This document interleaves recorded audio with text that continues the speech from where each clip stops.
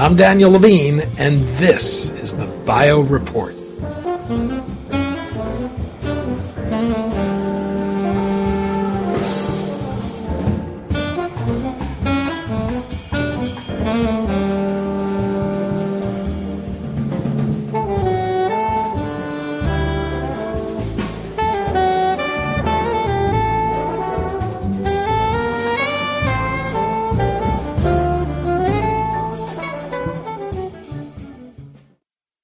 Universities are moving away from a passive approach to technology transfer to engage with industry in new partnerships, put a greater emphasis on translational research, and nurturing technology so it can give rise to new products and companies.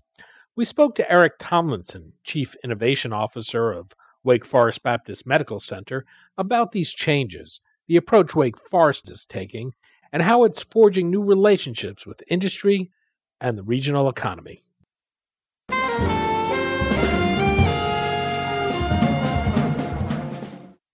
Eric, thanks for joining us. It's my pleasure. Good morning. We're seeing a reimagining of the traditional technology transfer office. These offices in the past have taken relatively passive approaches to licensing university technology, but now there's active engagement with industry along the way, nurturing of technology through translational work and incubating startups. Where do you see Wake Forest innovations in this world? How do you view your role? What's your mandate? Well, you're exactly right.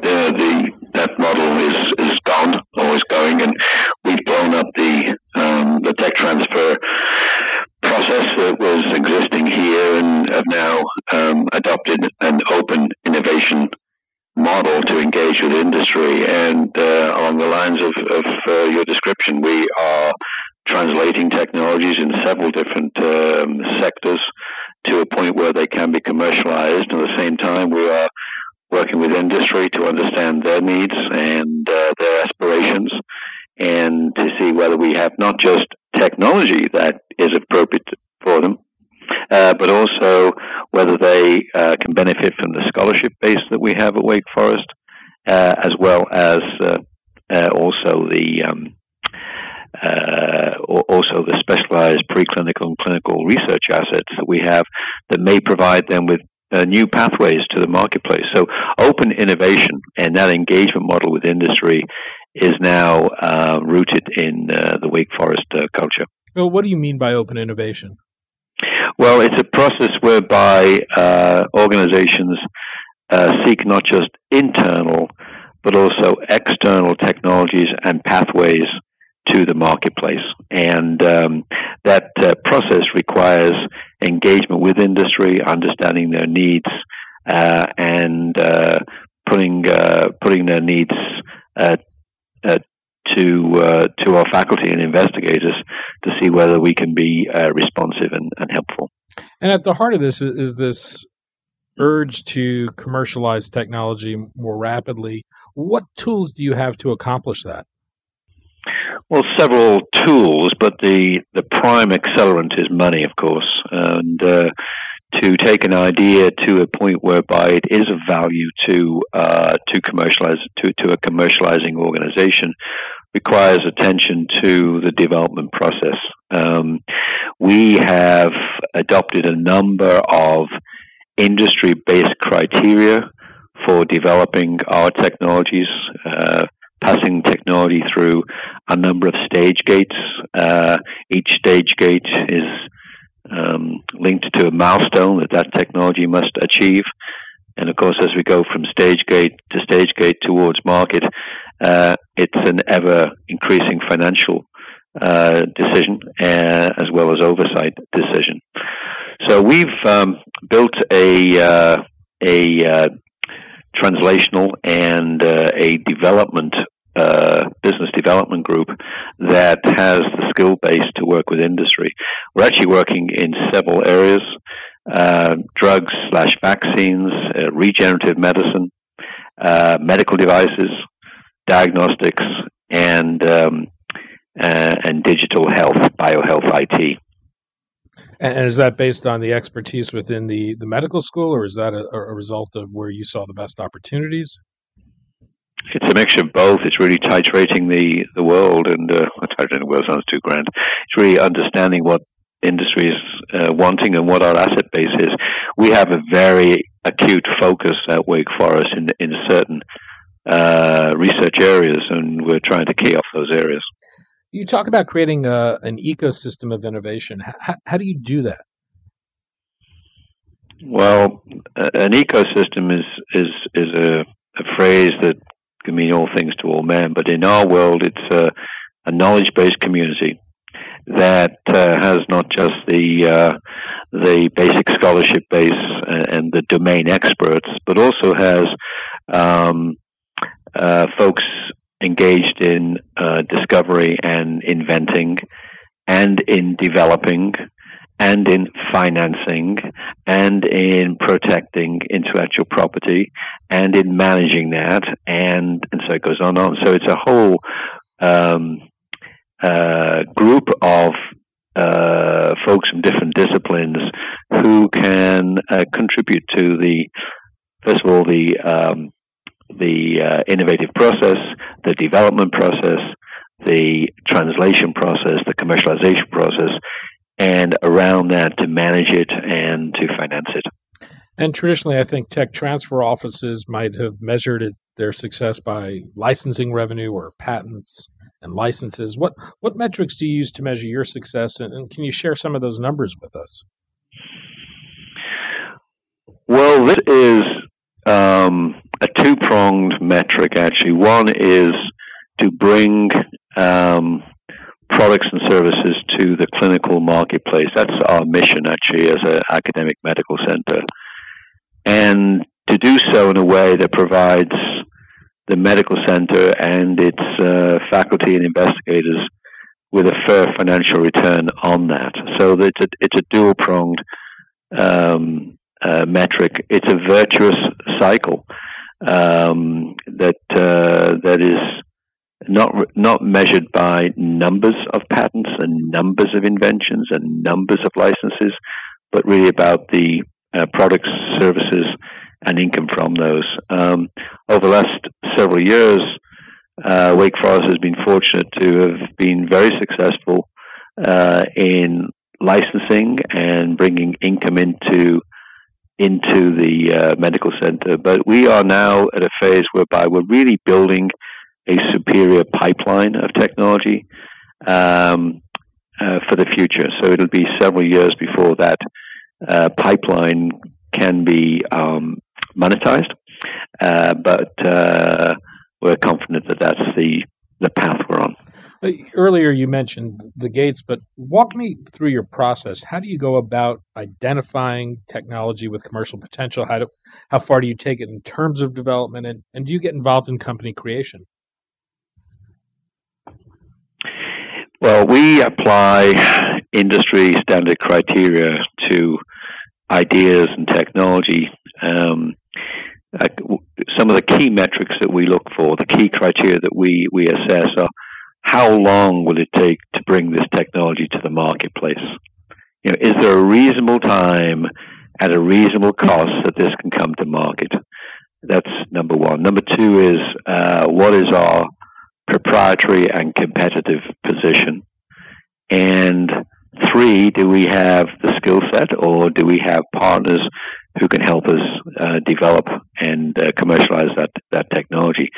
We as an institute will license or commercialize technology from its very early stage all the way through to early clinical studies. So we are engaged in development across the whole range of preclinical research, preclinical development, and early clinical development with our development partners. We're also engaged with startups. We've created over 30 startups in the last few years, and we will continue to look at that as one of the ways in which to promote the technology. But it really is now a different world. The open innovation engagement model is a totally different world of as the word suggests, direct interaction with folks that are thinking strategically about their businesses or need to find different technologies or pathways to go to the market. Well, industry engagement is certainly central in what you're doing. What are the different ways in which you're working with industry? Oh, it's probably three ways, ranging from digital marketing to create that awareness of what the scholarship base, the technology base, and the capabilities base or bases are of Wake Forest. Very sophisticated tools used there, including social media, which is very valuable. Secondly, we have a large presence, physical presence, at all the right meetings and conferences, and that enables us to find the business development heads, to find the R&D heads, and to knock on the doors of the C-suites of pharmaceutical, biotech, and med device companies. But we also are extremely fortunate that Wake Forest has a network of alumni and former faculty and current faculty actually who know what industry is engaged in. So we use those networks, and my office is every day. There's another company comes through, or we're out at another company. So it's a very big engagement actually. Well, there's been a big cultural shift on campuses as far as academicians' willingness to get involved in translational and commercial work, but it's still a work in progress on many campuses. Have you seen any mind shift at Wake Forest in that regard? Are you now attracting different types of researchers who have an entrepreneurial bent? The two things are required, though. You need to incentivize faculty investigators to work with industry. That needs to be understood, and that is both a education process, but it's also one that requires a change in our policies, and so we're undertaking that. Secondly, most faculty, if they have not worked with industry, don't have a clue about what it means. So we are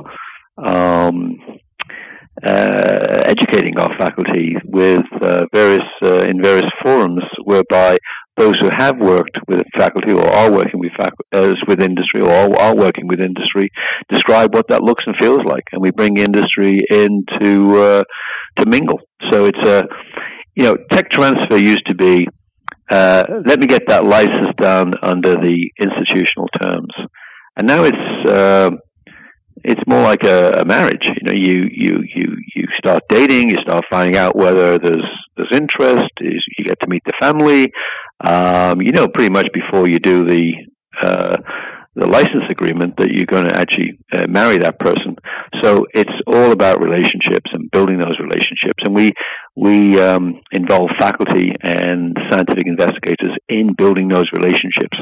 And it's a new world for an academic medical center, one which is bearing a lot of fruit. Well, to what extent is this change being driven by the difficulties biomedical researchers face today accessing federal funding? I don't know about that, actually. We clearly, as an academic medical center, have a mission that is all about patient care.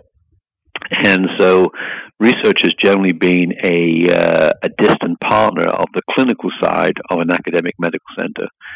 And with very defined service lines, clinical service lines, and a very focused research program at Wake Forest, it's a natural consequence that research leads to products and services that can be used for those service lines. And so it's a nice alignment.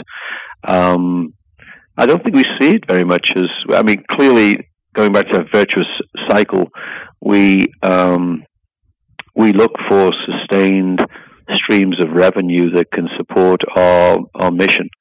And so it all plays nicely into one another. You wear multiple hats. You're also president of the Wake Forest Innovation Quarter.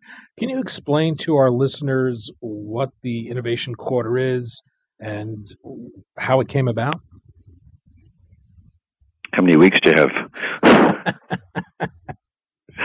Okay, so what it is an urban-based district for innovation in research, in business, and in education. And the sectors that we have here are in biomedical science, in information technology, clinical services, and advanced materials.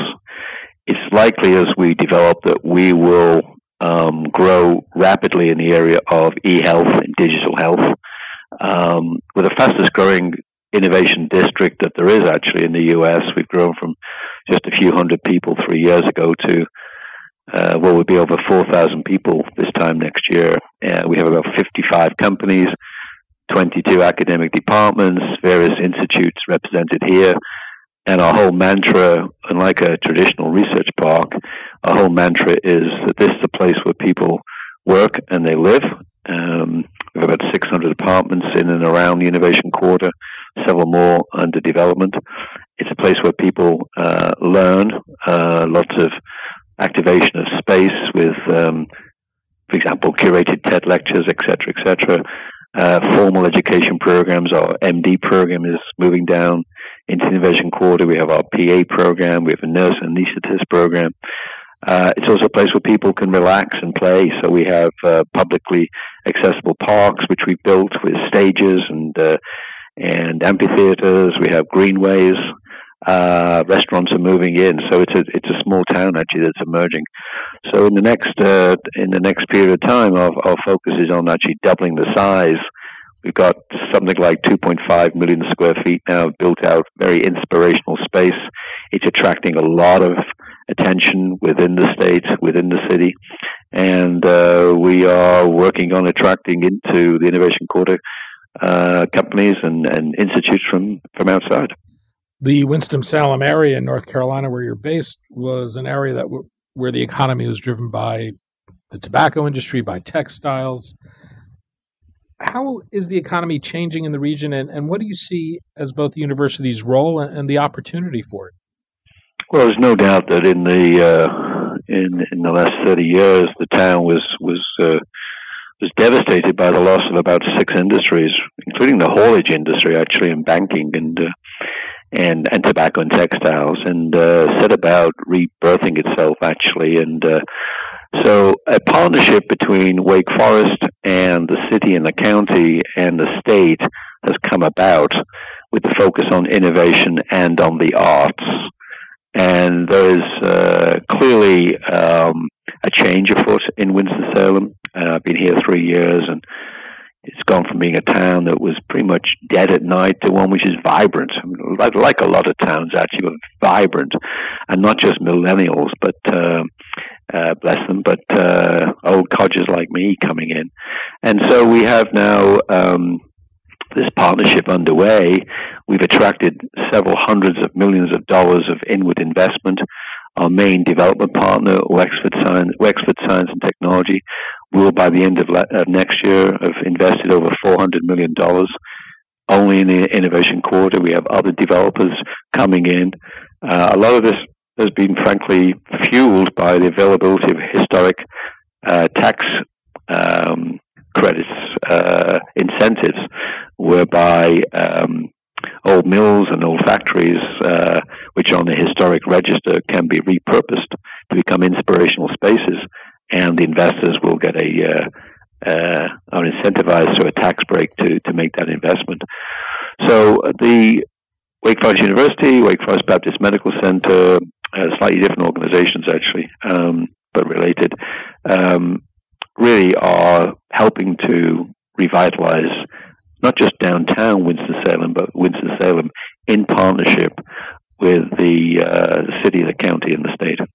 If you're attending the 2015 Bio-International Convention in Philadelphia, June 15th to 18th, and would like to hear more from Eric, he'll be on the panel Inventing Your Own Hub, Evolving Institutional Models for Translational Medicine at 3:30 June 16th. Eric Tomlinson, President of Wake Forest Innovation Quarter and Chief Innovation Officer of Wake Forest Baptist Medical Center. Eric, thanks so much for your time today. Dave, my pleasure. Thank you. Bye.